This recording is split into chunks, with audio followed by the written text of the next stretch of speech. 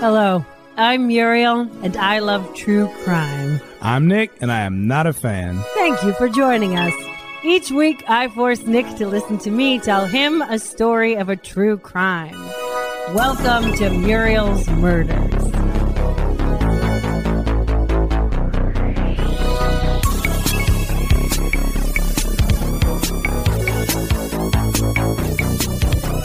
Today, we bring you the final episode of our 5-part series on the Palmyra murders. We left off last episode with Stephanie in jail and Buck on the run. This episode, we wrap it all up. There are some twists and turns coming up, a very moderate amount of justice served, and we'll end the series with a few excerpts from Buck Walker's terrible self-published book. Yeah, hell yeah. That's just a treat for everyone who's stuck with us this whole time, you know? Save the best for last, a little cherry at the bottom of the sundae. I did write some zingers. Okay, good. Sorry. What? Also, remember everyone, this series is all based on the excellent book And the Sea Will Tell by Vincent Bugliosi. It's great. Read it. Mm-hmm. Have fun. Okay, so I'm super excited for tomorrow. You know why, Muriel? Why? Because we're going to wake up. Oh, we're going to see all these new Apple reviews that have come in. Oh my God, our listeners are going to write these reviews on Apple because there's a bunch of them that have been listening for a long time but never left a review on Apple. And I know how it goes, you know? And they're going to boom, 5 stars, something really nice, blah, blah, blah. I'm really looking forward to that. It's going to be so amazing to wake up and look at our little email and boom, Patreon notifications, you know, people signing up. They've been like, I've been listening to you guys for a long time, or I just started, but I got through all 5 parts of the Palmyra Atoll murders epic. And man, I got to throw you guys a couple of bucks for your effort. I thought you were going to be super excited about our hike tomorrow. Yes. Muriel and I are also achieving goals, exercising, trying to get some natural endorphins and being healthy. Yes. So right. There's also that good thing. All right. Well, great. Mm-hmm. Freaking remember. Yeah. No double takes, Muriel. Just go for it. We're not pressing stop. This is going to be one clean recording, one take, Muriel. This is a true story involving murder, violence, drugs, adult themes, etc. So if any listeners are like Nick and they don't want to hear about those kind of things, go listen to a different podcast. We're going to curse. We're going to joke. We're going to ignore the honking horns of the cars driving outside of our window. And the helicopters constantly flying in the air. It's a party as always, man. Strap in, buckle up. We love you. All right, Nikki, are you ready to hear this story? No. Okay, let's get started.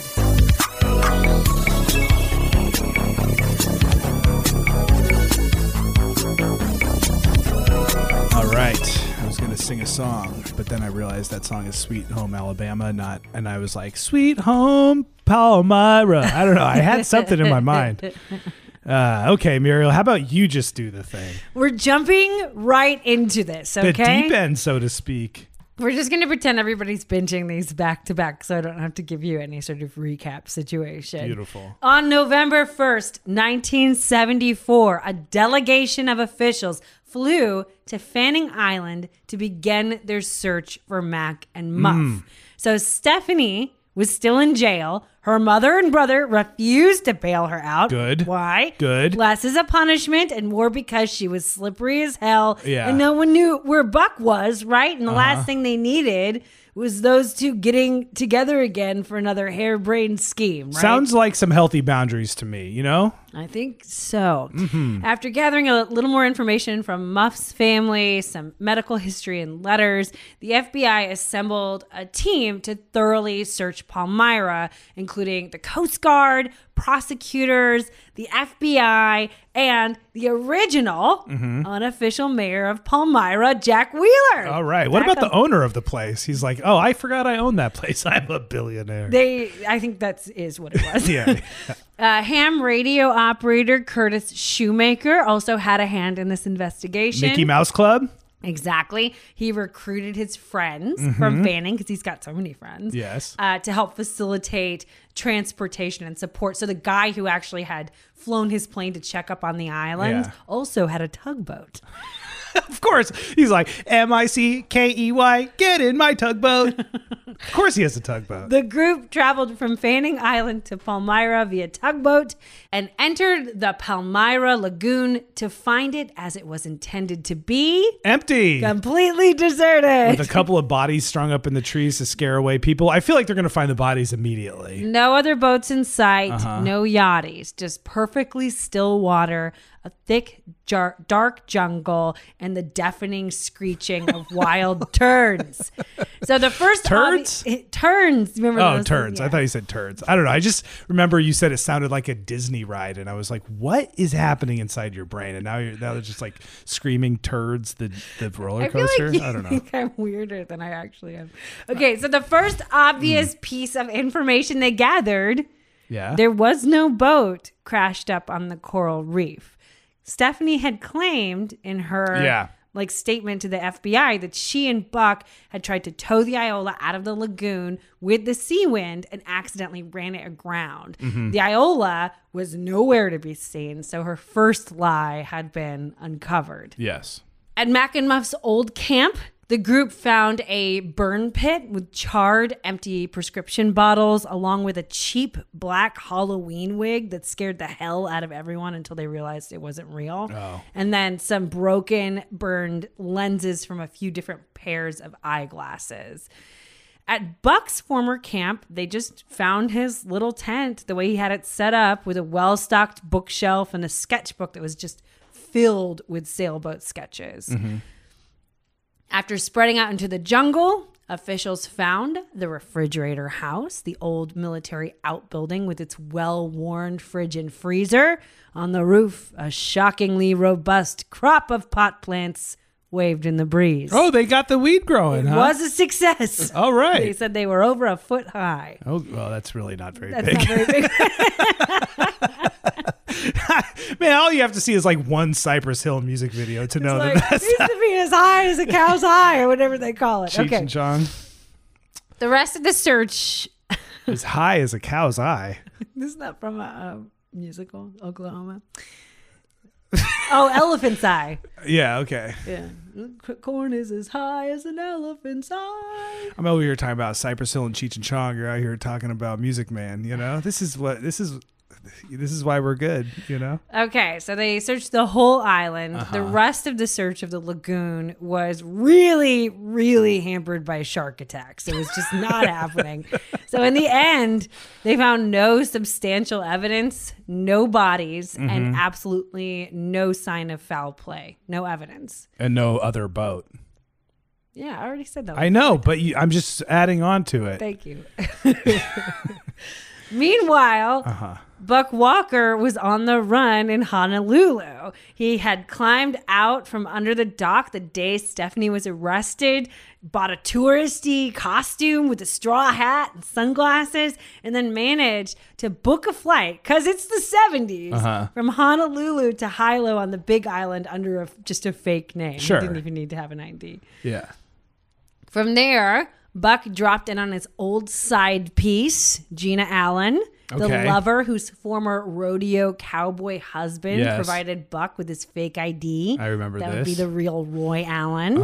The two had sex, and then he borrowed some, straight to it, then he borrowed some camping equipment and disappeared into the Kohala Mountains, where he hung out, smoking pot and reading Carlos Castaneda. All right. It was the perfect escape until Buck got bored of camping a week later and decided to hitchhike to the nearest town to have some fun. By now, the FBI had discovered this Roy Allen hippie guy was actually Buck Walker, a fugitive with several looming drug charges and a suspect in the high-profile theft of the Seawind. Buck's real name was in every paper, spread to all the islands in Hawaii and law enforcement agencies as well. And Buck found out all of that when he bought the morning paper in the little mountain town where he'd gone to indulge himself in restaurant food and hotel beds. On November 8th, 1974, Buck Walker was arrested by the FBI while sitting at a picnic table reading about his notoriety in a local newspaper. Just with his big arm tattoo that says Buck just out in the open. After a week of elaborate megamind schemes, Buck's grand escape ended with getting bored of Don Juan and craving a burger. Agents handcuffed his arms behind his legs and stuffed him into the back of a rental car. Arms behind his legs? Yeah, they were just like, he's real big too. I mean, just to try to pretzel him up so he wouldn't do anything. They're just like, you stay here. Oh, that's like contortionist style. But, okay. That seems weird. But that's what they said. And then they were super like, what do you bend someone at the waist and like, or like? No, it's like you're sitting with your knees up with your butt out. Uh-huh. Yeah. Something like that. All right. Yeah, it's Sure. not like that crazy. I've seen a lot of episodes of Cops, Muriel. I've never seen anyone. Well, actually, whatever. Okay. Right. So pretty much Buck had the same story as Stephanie, adding that they repainted the boat when they got to Hawaii because the boat had been adding that they repainted the boat when they got to Hawaii because the boat had been stabbed by a swordfish at sea and they had to they had to cover up, so they had to repaint the boat. And also, I'm going to say, this sounds like an old wives' tale, but I guess occasionally that does happen where like a freak swordfish will just like put a hole in the side of a boat. That is pretty savage. Yeah. So, but you would never then paint over the entire beautiful boat with what I'm assuming is a terrible paint job. I mean, come on now. It does seem like ridiculous. And also, we're not going to get super into the trial details. Yeah. It is possible, but also when they brought the boat to shore to like fix the hole, they found like they brought this guy to shore and they said, "Hey man, the swordfish pierced the hull of our boat." And he said he came in and there was like a mangled swordfish nose sort of stuck in the side of the boat. But like easily it could have been a gunshot hole and they just put that in there. So whatever. That was all inconclusive. So Sunday, November 10th, an Aloha style funeral was held for Mac and Muff above the Journeyer. I was just going to add this in. Vincent Bugliosi used a bunch of aliases in the Sea Will Tell, and I thought I had caught all of them and kind of replaced them with the actual names of people, but I didn't catch this one. So Bernard Leonard is actually a guy named Edwin Pollock, but we're going to stick with Bernard Leonard for the ending of this story here because that's what we called him the whole time. Okay. So Bernard Leonard held the informal memorial on his yacht, the Journeyer, after a short ceremony. About a dozen friends and family of Malcolm and Eleanor Graham dropped orchids and Hawaiian leis into the water just off the Diamond Head State Monument in Honolulu. So it was a really beautiful moment. At this point, no bodies had been found, but the people who were close to them kind of assumed the worst. The worst because they had the boat. That's. Oof. And I think you said this is going to be a double murder from the beginning. They're dead, right? I mean, R.I.P. Mac and Muff. That's where we're at. Well, I think the whole episode's going to be about that. So why don't you hold on to your pants? Okay. Now returning to. Thank you for not saying hold on to your butt. Okay. Missed opportunity. Now, returning to Buck and Stephanie's boat theft trial, we start up again on January 7th, 1975. And yes, I'm saying boat theft trial because... not enough evidence to charge him with murder. Exactly. Now, a week before Stephanie and Buck were supposed to stand charges on boat theft together, Stephanie's defense lawyer requested the cases be tried separately. So the request was granted, and now they would each stand trial for stealing the Seawind separately. Sounds like a very good move. It's like, right? I do not want to be in the same boat, pardon the figure of speech, with this guy. Yeah, I think it sounds like an excellent move as well. Yeah. A week later, Buck was sentenced to 5 years in federal prison for his old MDA charges for selling ecstasy back in the day. The whole impetus for this flight to Palmyra. Right. Now, while everyone was preparing for the boat theft trial, Mac's sister, Mary Graham Muncie, also known as Kit, received a totally ridiculous letter from Stephanie and Buck in the mail. So after Kit had watched Stephanie's arrest back in October of 1974 and noticed Stephanie was arrested wearing one of Muff's favorite blouses, Kit didn't trust Stephanie as far as she could throw her. Yeah. She had big vibes against Stephanie. Kit had a few interactions with Stephanie after she was arrested, but this was the first time that Stephanie had taken the time to write Kit a letter. Sorry, and Kit is Mac's sister. Exactly. Gotcha. The envelope contained a quick note from Stephanie about how Buck had written Kit months earlier, but the letter had been misplaced after the arrests. Mm-hmm. So what follows is this basically an obviously post-dated 8-page letter that Buck had concocted, basically an attempt to butter Kit up before the trial, I think. Okay. The letter is so annoying to read, and it's exactly the same style as his book. And I wish you'll get a sense of it later, but it's just very like grandiose and whatever. It starts off with this super condescending, sickly sweet condolences, and he goes on and on about how much he admired Mac and how the two couples had really been the best of friends on Palmyra. Before we matched wits, and I was able to teach him a thing or two, while I also appreciated the lessons he attempted to pass on to me. I'm going to read you a quote from the book because it's literally that. Right, like I think of course. almost exactly Of that. course, So of it's course all it is. about that, kind of not realizing that Muff had been sending these letters to Kit being like, oh my God, this guy is insane. Yeah. He's the worst, right? Right. And then he's, I'm so sorry about their tragic fishing accident. My heart goes out to you. And then the bulk of the letter is basically Buck justifying completely taking possession of the Seawind. Sure. So his pitch is that they made this valiant effort to move the Seawind from Palmyra to Hawaii. And in this effort, they had crashed their own beloved boat that was worth $10,000. So they were going to have to take the Seawind as repayment. Also, he added that Mac and Muff would have wanted him to have it anyway. He knew, they knew how much he loved the boat. Plus, he let her know Buck had already registered the boat under his own name. He writing, quote, also, I've registered the Seawind, renaming her Lokai, meaning of one mind in Hawaiian, which we think aptly sums up the spirit of our feelings.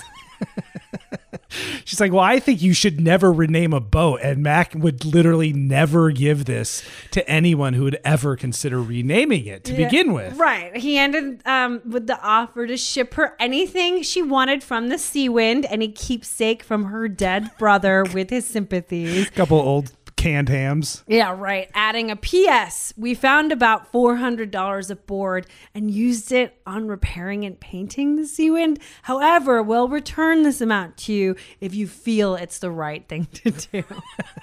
So whatever you get from that, that's the whole tone of the note, right? It's just unbelievable. Like, I think it's really a guy who thinks he's really good at scamming, right? And talks a great line and doesn't realize like that he's not as good at that as he thinks he is. Just like for the record, like if anyone out here is listening and you happen to be a person who lies a lot and just like does that, people know. People know. Like unless you're like really 1 out of 100, like if you're not like rich and famous and powerful because of your lies, then like everyone knows you're lying all the time. That's just how it goes. All right, so we're gonna go to the trials. Buck talked Stephanie into going first. So she volunteered to have her trial take place first. Her trial was held in June of 1975. The boat theft and related charges were all federal charges. So they're still heavy charges. But like we said, there wasn't enough evidence to charge for murder. So they just did the boat theft charges. Right. So most of this trial was a parade of Palmyra folks testifying to the tension between Stephanie, Buck, and Mac and Muff Graham. We kind of talked about this in the last episode. This is where Stephanie realizes everyone hated them. Right. It's basically like people who Stephanie thought were her friends were just trashing her, talking about the begging and bartering for food, the bad condition of their boat, the terrible dogs. Probably the biggest bombshell at trial was an interaction that Stephanie had with another yachty in Hawaii after taking the sea wind from Palmyra, but before she and Buck were caught. So she had made friends with this woman, Lorraine Woolen, and the prosecution got Lorraine to testify. So she testified that Stephanie had told her that she and Buck had bought the Sea Wind from a couple who were just super tired of the upkeep of having a yacht and sold it to them for really cheap, for just a song. When Buck and Stephanie departed that particular harbor in Hawaii to move on to the next harbor, Stephanie left Lorraine a note asking her to pick up some photographs that Stephanie had gotten developed but didn't have time to pick up before they left. Right. She wanted Lorraine to mail them What to are her. they, just pictures of them murdering Mac and Muff? So Lorraine eventually goes and picks up the photos. But by then, the story of the theft of the Sea Wind had broke. So she just brought them straight to police. And the photos were taken from the deck of the Sea Wind in open water. And in the background, you can see the Iola at full sail with the hatch wide open. So the type of thing you would do to purposely scuttle or sink a boat. Come on, man. They took a picture of that. Clearly showing that Stephanie had just straight up lied about the boat being stuck up on the reef. I was joking about the picture of the murder, but because I just figured there'd be no way that the photo would be that on the nose of proving a crime or a lie. Yeah, man. The only witness that was called for the defense was Stephanie herself, who's sort of like after this photograph thing is just deflated, right? So she like sits on the stand and she listlessly recites her story word for word, the same one she tells the FBI. And that would include the Iola getting stuck on the reef. So despite the photographic evidence, she just includes that anyway. Even the Murdaugh guy took his lies that he got caught in and wove that into his story. On cross-examination, the prosecution straight up showed Stephanie the pictures of the Sea Wind and the Iola side by side in the open ocean, and then asked her if the boats had ever sailed side by side in the open ocean. And she said, never. Nailed it. Oh, man. So obviously the whole Mac and Muff would have wanted us to have the boat defense was dumb as hell. And she was found guilty on all counts. Stephanie was sentenced to 2 years in federal prison and 5 years of probation. Buck's trial was in December 1975. He told pretty much the exact same story as Stephanie, but he had watched Stephanie's trial. I think that's why he wanted her to go first. And he had come up with an excuse for the damning photographic evidence. He said he forgot to say earlier the Iola had crashed into the reef, but he had actually been able to dislodge the boat. She was just so damaged they had to scuttle her and take pictures. Buck wasn't slick. He was found guilty on all charges and sentenced to 10 years to serve consecutively with the MDA charges. So 15-year stretch altogether. Wow. Oh, yeah. Is that, I thought consecutive was, oh, no. No, concurrent is when they're together. At the same time. Which I just think it's such a wild way to sentence somebody. Commit one crime, might as well figure out what they'll do concurrently. I don't understand that. So, Buck ended up being sent to yet another island, a Washington State penitentiary. Which one? In the Puget Sound. Which one? Called McNeil Island. That is out where my grandparents live. You can see it from their house. And there are absolutely stories of prisoners escaping in the 70s and 80s, swimming across that, whatever it is, this sound, and climbing up the little cliffside into Mary's house. Oh, that's Mary Ripley's house? Well, I wasn't going to say her last name, well. but R.I.P. Mary, you know? Sorry, I was just trying to remember what we were talking about. Yeah, it's okay. Wild. We don't really need, she doesn't own the house anymore and she passed away, R.I.P. Mary. But I don't know why I was trying to protect her. It's okay. I don't even know how real that story is, but that was absolutely the story growing up. I wonder if it was Buck. Hold on to your butt. Did he escape? At McNeil Island, Buck concentrated on getting super buff and reading a lot. He was scored at that time as having an ultra high IQ, which is great. He was known to give all the other convicts like legal advice and consultations in exchange for cigarettes. Okay. And Buck was kind of a 1970s prison guru. He even practiced astral projecting in his cell. Oh, he did. Apparently he finished those Carlos Castaneda books. My dad's like super into astral projecting. I tricked him really bad one year in a prank by making him think he was astral projecting. So that's an old Don Juan trick if you don't read the Carlos Castaneda books. Buck wrote tons of letters, many to Stephanie, who never responded. So back then, there was this thing called the Aloha Club. And this was an organization that sent volunteers to prisons to cheer up inmates from Hawaii. It's very specific, in Seattle, whatever. Oh, that's interesting. Yeah. So they'd hand out leis and play Hawaiian music and hang out with Hawaiian inmates. Huh. And at one of these events in the prison rec hall, Buck Walker met 39-year-old Ruth Thomas.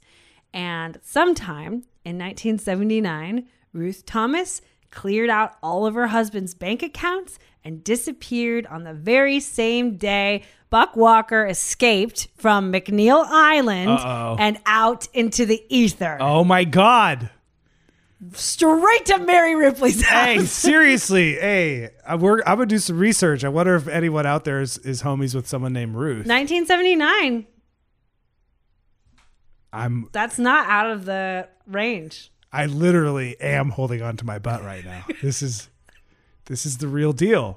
That's crazy about the Hawaiian support system too. Just because, like, I don't know, I grew up like in my neighborhood. There was tons of like Samoan kids and Hawaiian families. There's like a big cross like Pacific Islander. Yeah, there's a big like cross community thing. A lot of people move if they move to the mainland, a lot of them move to Seattle. Yeah, I guess that is true. Yeah.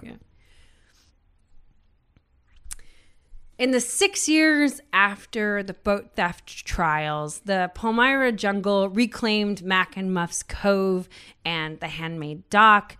Buck and Stephanie's cash crops went to seed. No doobies were rolled from that weed. Mm-hmm. Everything just got rusty and crumbly and covered in spider webs.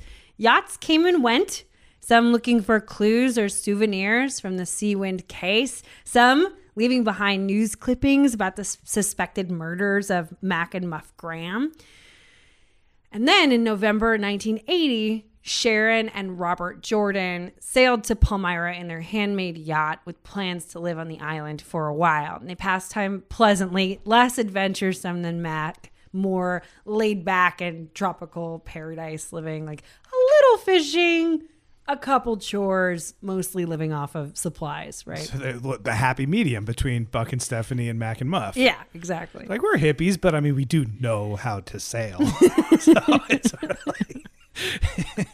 And these yachties were lucky. They found the deserted island they were looking for. And a mystery. They had heard about Mac and Muff, but actually hadn't connected them to Palmyra until they pulled into the lagoon and started putting together. They saw the decrepit campsites and they found some old newspaper clippings in a building. So if you can imagine being on a deserted island and being like, this is so odd. Yeah. And then you like are exploring an old falling apart hospital and find a newspaper clipping about the murders. I feel like that would be so scary. I just am still having a hard time with these people that know how to navigate the world, know how to sail, can read a map, are all good in the Magellan wisdoms, and also like didn't just realize that the Palmyra Atoll is like where people go and get murdered because they land there and there are other people there and then you hate the other people there and then it's like terrible. It is this thing of like they're so much better at surviving than you and I would be in any situation. Like I can't do anything. I can't even drive a car. But there is this kind of lack of self-preservation where like, maybe have I found this like, I mean, maybe I would just never even get there. You wouldn't even see me there. if I were there and I found those clippings and like night fell like a curtain and there were screeching birds, I wouldn't be able to stay on that island. Yeah. I would just be too scared. Maybe that's not self-preservation. Maybe that's just cowardice. I'm just a scared person who can't do anything. Yeah, I don't know. I'm sitting here saying we would never get ourselves into bad situations, but I've done that a million times. Yeah, we just did that in Humboldt County. I know. We just put ourselves in like murder's The worst. Our death parents were trailer like, of all time. How old are you? Yeah. What? Yeah, all right. I take it all back. Okay. No, we're idiots. We can't do anything. We're just like good at judging people. Okay. Then one day in January 1981, Sharon Jordan was strolling naked on the beach, just hanging, when she found a human skull. Ooh. So there had been a storm the night before, and it looked like an aluminum box wrapped in wire had washed up on the beach and spilled open. So there was like an open box, an obviously tied bit of wire. Oh, come on. That's just straight up out of a pirate movie. Like the body stuffed into a treasure chest. Yeah. And then scattered near the box and the skull where the charred, like a pile of charred human bones and a woman's wristwatch. So Muff Graham's remains. Muriel, that is you, a production designer and a script writer and CGI and Pirates of the Caribbean wouldn't come up with a more whatever cliche way for a body to be discovered. That's Buck Walker's point. So you know. That's one of Buck Walker's points. Okay. The FBI landed on Palmyra just days later to collect the bones and the container. It looked as if the remains had been cut up to fit into the small metal box, set on fire, and then the box had been wired shut, weighted down, and then sunk into the lagoon. Because if you remember, there's no soil on the Palmyra Atoll. You couldn't bury anything. Right, but you do got a chainsaw. Yeah, I don't think he used a chainsaw. He didn't? Well, there's no evidence of that. But what did he use? Machete, I guess? Nick, I'm going to keep telling the story. Okay. The bones were thought to have been washed up for just a few hours during a little storm, like a squall. With the way that the tides worked on Palmyra, it was actually pretty wild that they'd been found at all. Like they were only probably visible for this tiny window of time where she just happened to be walking by after 6 years, you know? Yeah. R.I.P. Muff. Yeah. The skeletal remains were identified as belonging to Eleanor Muff Graham through dental records.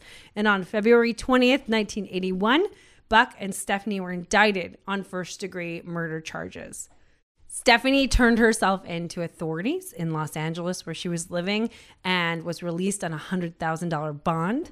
And her family set her up with a pretty wild defense team. First, Leonard Weinglass. I don't know if you remember this name. He was a defense attorney who represented people in all kinds of huge, major leftist cases. So he represented the Chicago 7. He represented the guys who leaked the Pentagon Papers in 1971. So that was the thing that led to the Watergate scandal. He represented Black Panther and activist Angela Davis. And he also represented your old friend Kathy Boudin in her felony murder case. Okay, she's not my friend. For anyone who's not on our Patreon, also, come on, you're this far into the freaking episode? Join our Patreon. But I did do like a triple episode about Kathy Boudin. So yeah, okay. Weather Underground, huge, big, famous name in that scene at the time. Yeah. And then her second attorney that the family hired was Vincent Bugliosi himself, the author of our book. Right. And Bugliosi had made a name for himself as the deputy district attorney for LA County and famously successfully prosecuted Charles Manson in the Tate LaBianca murders. So he was a huge name as well. Yeah. And he had recently switched to private practice like in the early 1970s and then started working as a defense lawyer instead of a prosecutor. Gotcha. So it's kind of a crackerjack little squad. Kinda. It's like at the time, this is one of the best. I mean, it's a very good squad. So Stephanie's family's just rich and can afford it. I mean, this isn't a charity like her case for mom me. is not super rich, but I think her uncle is. There's like some sort of money in the family, but she was kind of always on the edge of that. I think her brother is also really wealthy. Gotcha. A lot of And the Sea Will Tell is about Vincent Bugliosi's relationship with Stephanie, the ins and outs of building their case, and how he's like himself. He's like an awesome lawyer. Okay. It's a really fun read, but we're going to skim most of that. We're just chunking along Muriel Murder style. We get it, Vincent. You're really good at your job. It's like It's really- 700 pages of that. My favorite thing, he's right? But everything is about like his perspective, and it's just so funny. It's like he's the most awesome guy, and he puts the judges in their place, and he used to be a prosecutor, so he knows everything, and he's so good at being a defense lawyer because of his background. He's like the best, and he wins everything, which is great. And then also, you guys, part of this, like for some of the denser trial stuff, I just listened to the audiobook and took notes that way. And if you want to read the audio or listen to the audiobook, it's the funniest thing in the world. The guy is very talented who reads it, but he does all the voices. He does. And they're so offensive. He does like accents. The and everything. women. No, he's like his voice for Stephanie is just like, oh, I don't know, Buck. I can't figure. She's like a full-grown man. I don't know. Maybe we'll have some excellent sex.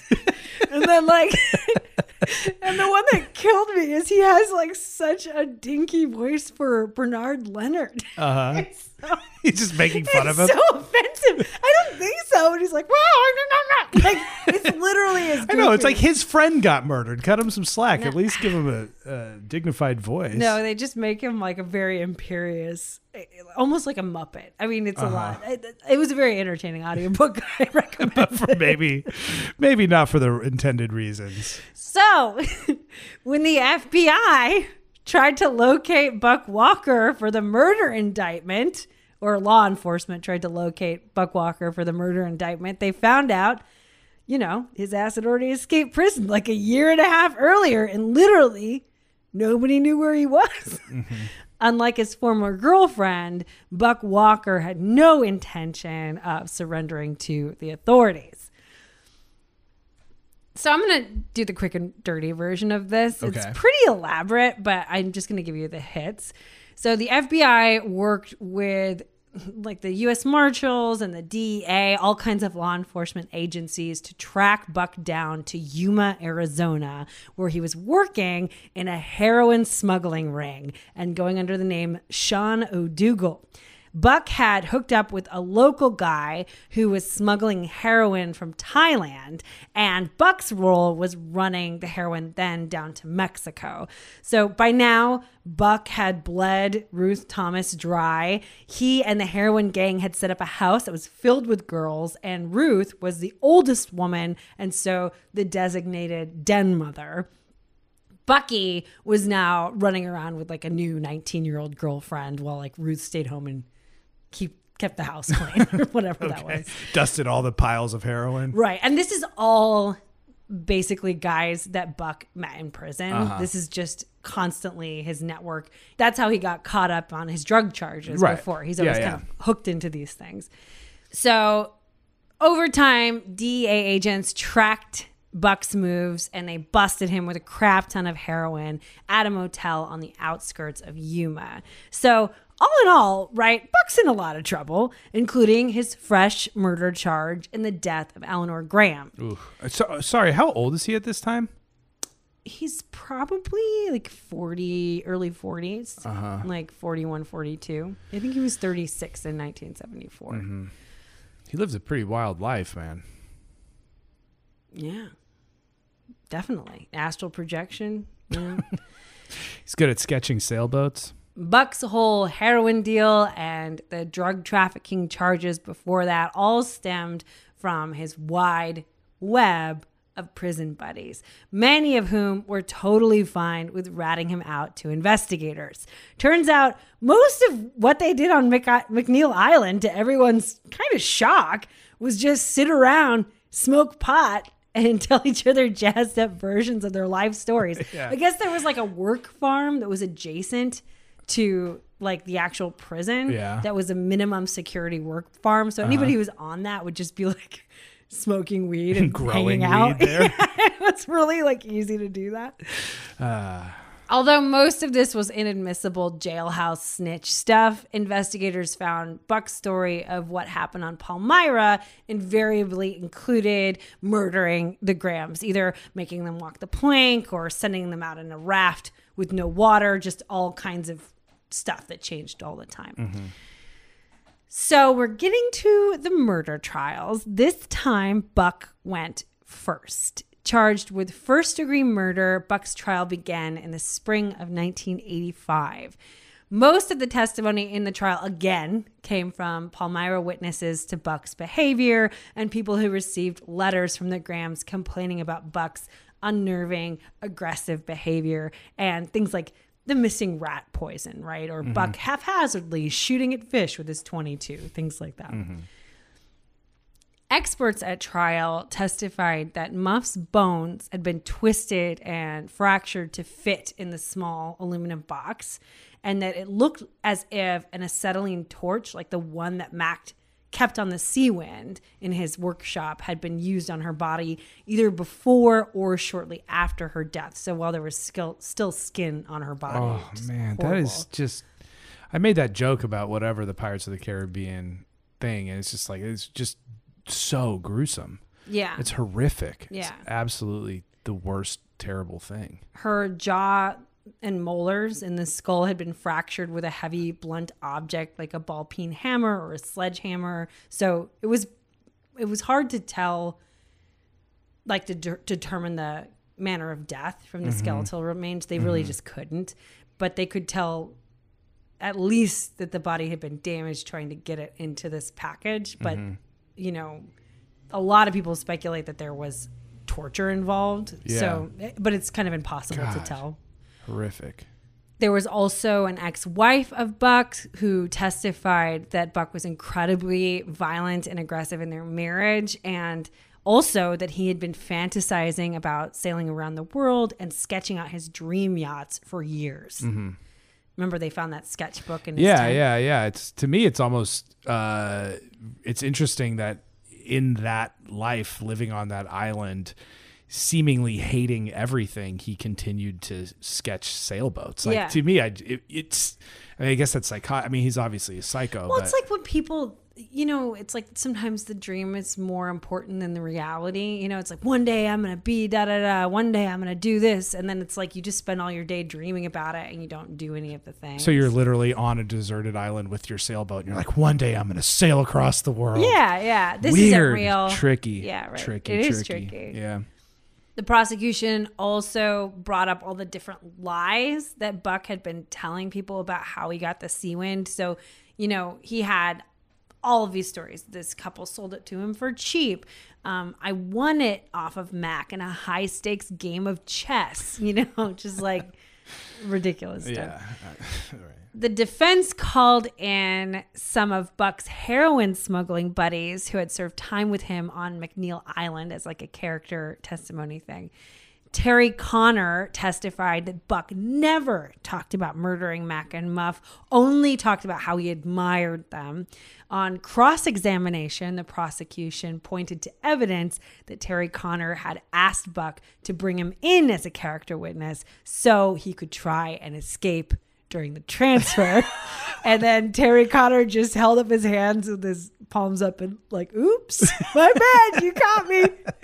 And he ended up escaping during a transfer back to prison 8 days after the trial ended. So it worked. I guess more power to you, man. I don't know. I mean, it just feels like nobody has control over this situation at all.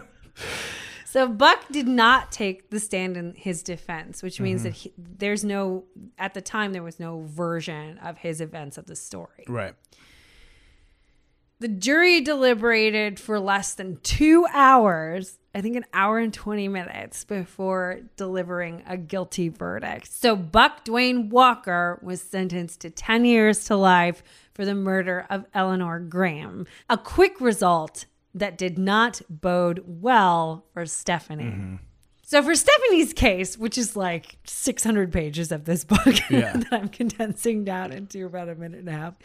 For Stephanie's case, her defense team's argument in a nutshell was that it was possible Buck had killed the Grahams himself while she was on the Iola preparing for their departure to Fanning Island, and then staged the whole fishing accident and made up the dinner invitation story so that Stephanie wouldn't freak out. Okay.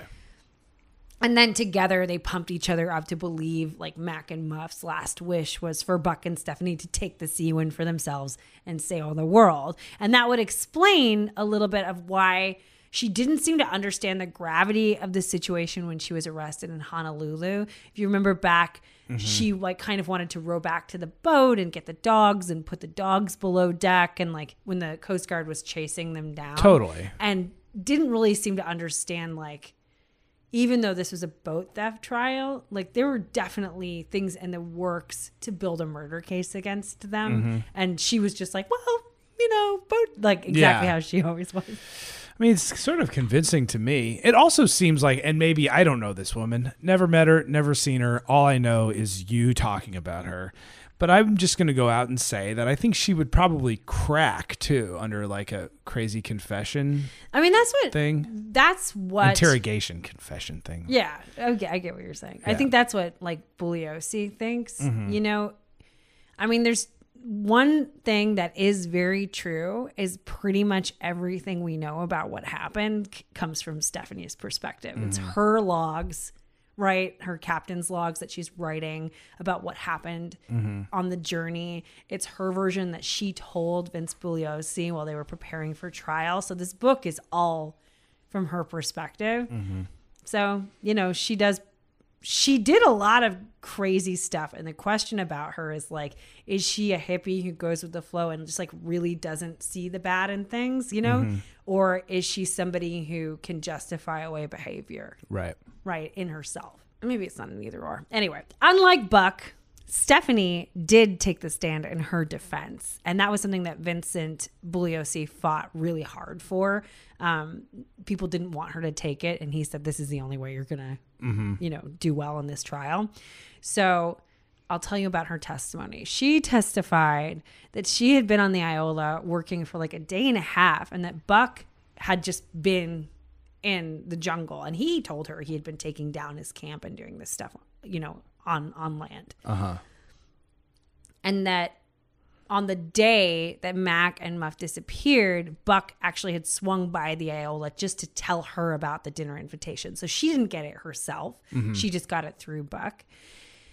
When they showed up at the Seawind for dinner, snacks and Stephanie's favorite drink, a bottle of apple brandy, was just laid out on the galley table, and Mac and Muff were nowhere to be found. She said that they took some snacks and some drinks and then went up to wait topside and for Mac and Muff to get back until it got dark, and she started to get really worried. You know, it's dangerous to be in the lagoon at night. It's impossible to see where they were going. So Buck sat there and ate a box of cookies and seemed pretty bored. They turned on the mast headlights, and after a while, Buck wanted to go downstairs and make some dinner.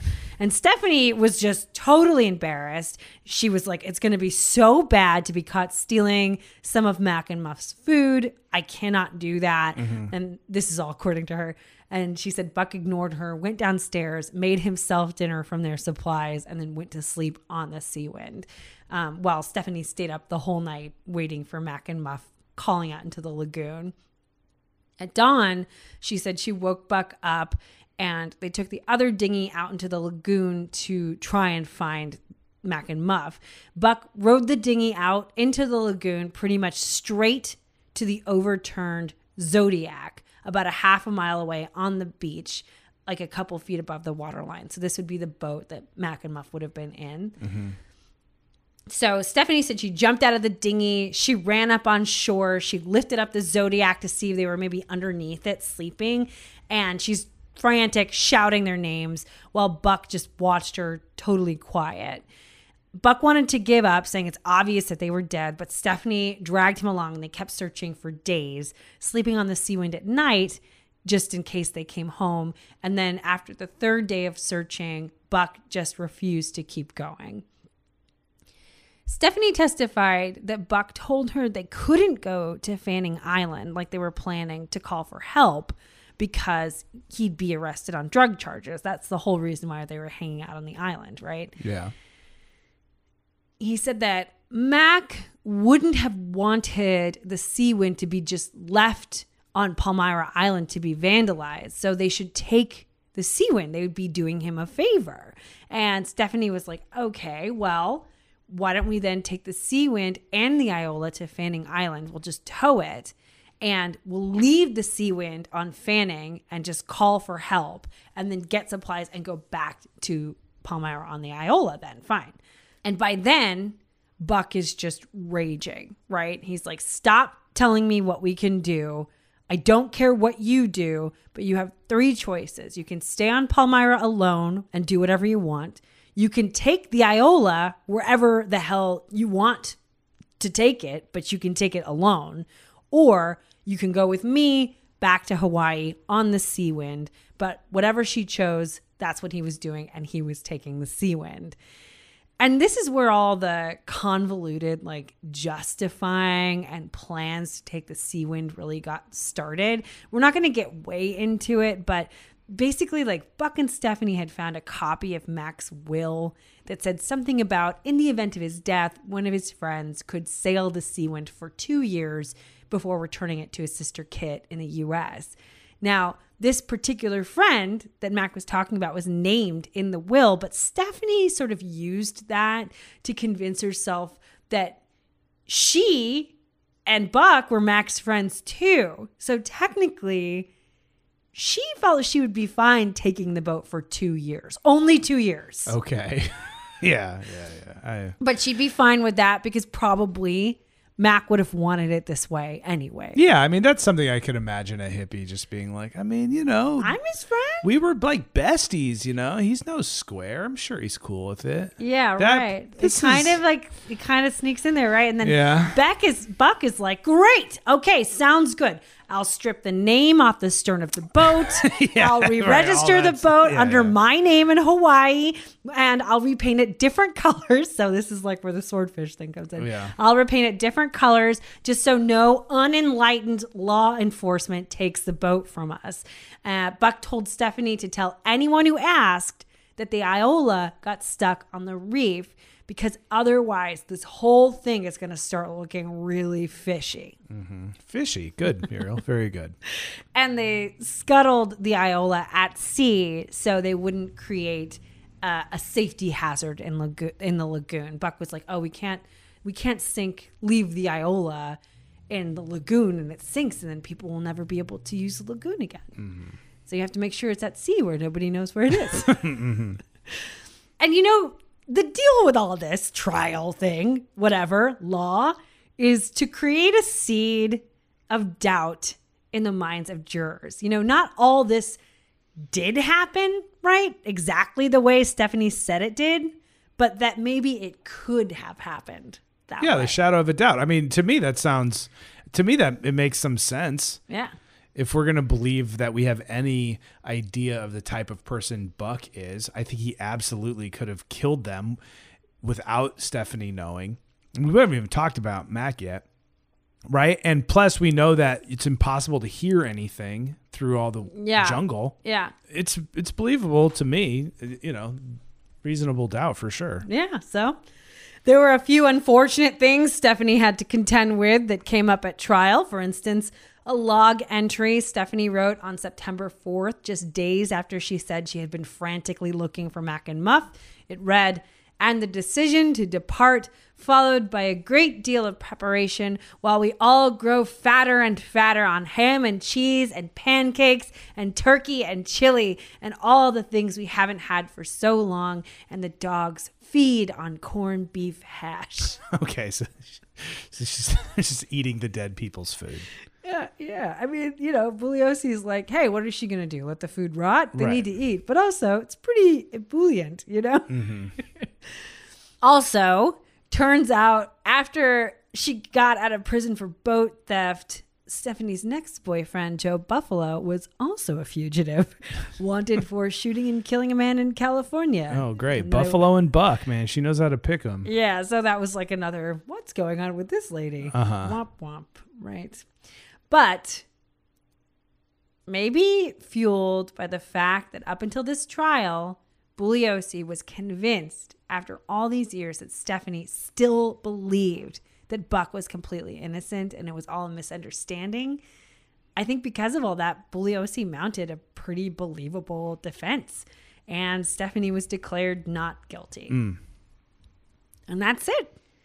Mac's remains were never found. Really? Yep. Buck was paroled in 2007 after serving 22 years in prison. He died of a stroke in 2010 in his trailer in Willits, California. Stephanie Stearns went on to live a pretty quiet life. She worked a white-collar job, kept her nose clean, and I couldn't find anything recent about her now. She's not on any social media. But you think she's alive still? It's hard to tell. I think like everybody's getting to that age where she probably is, but it's, it's getting up there. A lot of people aren't. Buck did publish a book in prison called Palmyra, a true story of an island tragedy. Now, yes, I'm just going to say it. It's a trash fire. It's really, I skimmed it so you don't have to. I got the ebook. So we're just going to take a moment to make fun of it. Okay, So all right. we're closing this out. Here we go. Basically, the entire book is a point-by-point refutation of And the Sea Will Tell, mostly about how Buck is actually very smart and amazing and really, really, really good at sex, like tantric third eye sex. Hell yeah. He says that the real story is that Mac accidentally killed Muff when he found Muff having sex with Buck in Buck's tent in his camp, right? Gotcha. So he said Mac went wild, shot Muff, and then grabbed Muff's body and burned it himself. And then there's this big chunk where he says Mac stalked Buck around the island with a gun, and they fought to the death. And in the end, Buck shot Mac in self-defense. Oh. So the rest of the story about how he covered up the murders aligns with what we know to be true. So that's just the main part that he changed. But other highlights include Buck was an amazing dog owner with perfectly trained dogs that he always had tied up. And they had so much healthy food for the dogs that they were happier on Palmyra than they'd ever been in their life. Okay, and every person who ever went there would say otherwise. Buck was an amazing cook and very, very good at chess. And Stephanie was actually the stoned idiot who couldn't do anything or remember anything. It was just really dumb. Buck loved fish and coconuts, but Stephanie was really picky and she wanted to have better food. And that's why, the food shortage thing happened, right? Okay. And she was a pothead who wrote everything down wrong in the log. So she was always spacing out. And that's why the log is saying all these things happen. But she's always writing the wrong thing because she's dumb. That's Buck's whole thing. Also, Gotcha. she talks in like an old-timey like mall voice, like, oh God, what are you doing over there? She's from New York. So she has this accent, but it's like all the dialogue that he wrote in this book that I read is like in this ridiculous New York accent. And it's all about her basically pretending to be a prostitute. So he's like, can you hand me this? Well, maybe if you pay me. Well, maybe if we go, it's just like ridiculous. It's really over the top. Hilarious. Buck was also wanted to make sure everybody knew he was smarter than every cop. And he was the nicest guy in pretty much every situation. So a lot of situations in the book, he's explaining to people why they're overreacting about something, calming them down, being like, oh, you don't understand. The dogs are actually very well trained and you're just a little scared and they sense that you're not really a man. Like stuff like that. He also adds in, Buck was actually the one to give Mac cigarettes. He wasn't out there begging for cigarettes and smoking butts. He was the cigarette king. And he taught Muff how to use commands with his dogs so she wouldn't be so scared of them because she was really a scared person. Well, it would make sense to me that Muff wants to play up how much she hates these dumb hippies when she's really getting some hot sex on the side. You know what I mean? Yeah. And he said they were both like hardcore alcoholics. And they were both always very grateful for all the gifts that he gave them. Of course. Buck obviously was really the best fisherman on the island. So good that he speared a shark and he never failed. During the dismal fishing lesson, this is the one that got me. So in the 4th episode of our series, right, we talk about Tom Wolfe and this fishing lesson. So right, Tom Wolfe goes out and they can't catch any fish, so he gets bit by the dog. It's this whole horrible thing. And his testimony at Buck's murder trial was really damning and just painted him like such an idiot, right? So he spends a lot of time on Tom Wolfe in this book. So he says, during the dismal fishing lesson that Tom Wolfe talked about, after he said Popolo had bit him in the stomach, which actually never happened. Okay. He actually just got scared and fell down in a pile of wires and pipes and cut himself. Okay, that makes sense. Okay, so he said actually what was going on was Tom Wolfe was a terrible fisherman, and Buck just kept catching fish after fish after fish. And Tom Wolfe was so humiliated, he grabbed Buck's gun himself and shot the fish in the water. And then a shark jumped out of the water and scared Wolfe. Buck saved Tom Wolfe's life. And then Tom Wolfe pooped in his pants. And then told Buck if he ever said anything, he would kill him. And Buck was like, hey, man, you got to calm down. It's okay. It happens to everybody. And then afterwards, he said Tom Wolfe tried to pay Stephanie to have sex with him. And Stephanie was completely like, what a horrible guy. Everybody hates him. Okay. Buck always wanted to make sure he was never broke, and he always had tons of money. And Stephanie's an idiot because she just kept forgetting. Oh, that he was actually rich. Yeah. And then he just basically, of course, he paints Mac Graham as like really crass, kind of drunk, like a silly bully. He wrote that he and Mac, they played chess all the time when they were best friends, and they really liked to roughhouse with each other. So he writes out this whole scene about how he went over to the Sea Wind and Mac was showing him something, and then he reached over and poured a whole can of oil over Buck's head. And then Buck looked at him and was like, you better run. And then he grabbed a bunch of like grease out of a bucket and rubbed it all over his face. And then they started to wrestle and run around the Sea Wind, having a spray paint fight. So this is a quote that he says happened. I grabbed a spray can full of dull red paint sitting on a top of a deck locker, turned and squirted him on his bare chest. He grabbed one too and squirted a stripe down my backside as I tried to dodge. We squared off like two duelists, circling warily, yelling and laughing like kids, getting in a squirt here and there. Muff came up scolding. Oh, you're making a mess. You're a mess. Mac zapped her in between her boobies.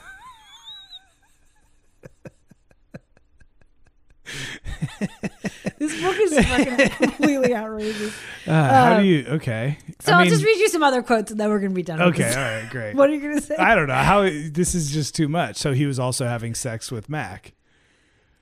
He and Mac were like literally best friends, and Mac kind of looked at him like a big brother, sort of. That's like how he said it. But he said Mac was definitely. There's a lot of oiled up squirting happening over there. I know. And then Mac is like also like really into Stephanie, so he's like a leery sort of like creepy guy. And it's so funny because Mac's only like 3 years older than Buck, maybe 4 or something like that. Like they're basically the same age. So here's some other quotes, and then we'll close it out. Here's some excerpts from the dedication in the beginning of the book. Okay. It's dedicated to Stephanie for her innocence and past belief. And then also, let me not overlook Vincent Bugliosi and Bruce Henderson, without whose version I would have nothing to correct with truth. Finally, for all those who disrespect truth and reality, may you eat the cake of your blissful ignorance and find comfort in your small-minded smugness. That's to us. That's us. That literally is us, our small-minded smugness. I love how he's like, I want to thank all my haters because without you, I would have nothing to rage against. He talks, this is his description of Vincent Bugliosi, like seeing Vincent Bugliosi. I saw a vaguely familiar face, his mouth a smug cradle of ivory kernels beneath the obsidian snake eyes I remember so well.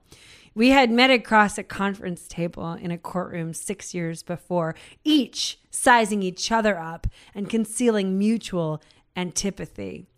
Vincent Bugliosi. No one enjoys Bugliosi more than Bugliosi. Well, he might actually have a point there, but I think the same could be said for Buck. That's for sure. Then these are just two more. Okay. So this one, he's just talking about how bitter he is. So this is just a little passage of that. Great. It's a flavor for the writing. Rub salt in the great wound of the insult. Lift a sponge of vinegar to my lips. I am used to it. For life in prison is nothing less to me than an extended crucifixion. I look about me for the thief I will take with me into heaven, where I am sure to find more dogs than people. He really likes dogs. Apparently. Okay, and then this is the last one that kind of lets you... This is how he describes his relationship with Mac. Okay. So this is a series of dialogue that he says he had with Mac, and we begin with Mac, okay? Mm-hmm. Oh, I do. I love her, meaning Muff, more than Seawind. She's what makes being a sailor worthwhile. Yeah, a good woman makes a big difference.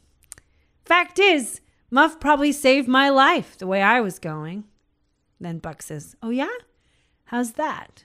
And Max says, oh, you know, man. I was feeling lost and depressed, like I didn't fit in anywhere. Who knows what would have happened? A life of crime? Suicide? I used to have a lot of anger, you know? Anger that I didn't quite understand. And then Buck says, me too. I think all men do at some time or other in their lives. Thinking men do, anyway. You get to feeling you missed the boat somewhere along the way. You feel cheated. And then Max says, well, that's a pretty good way to put it. Okay, that's that.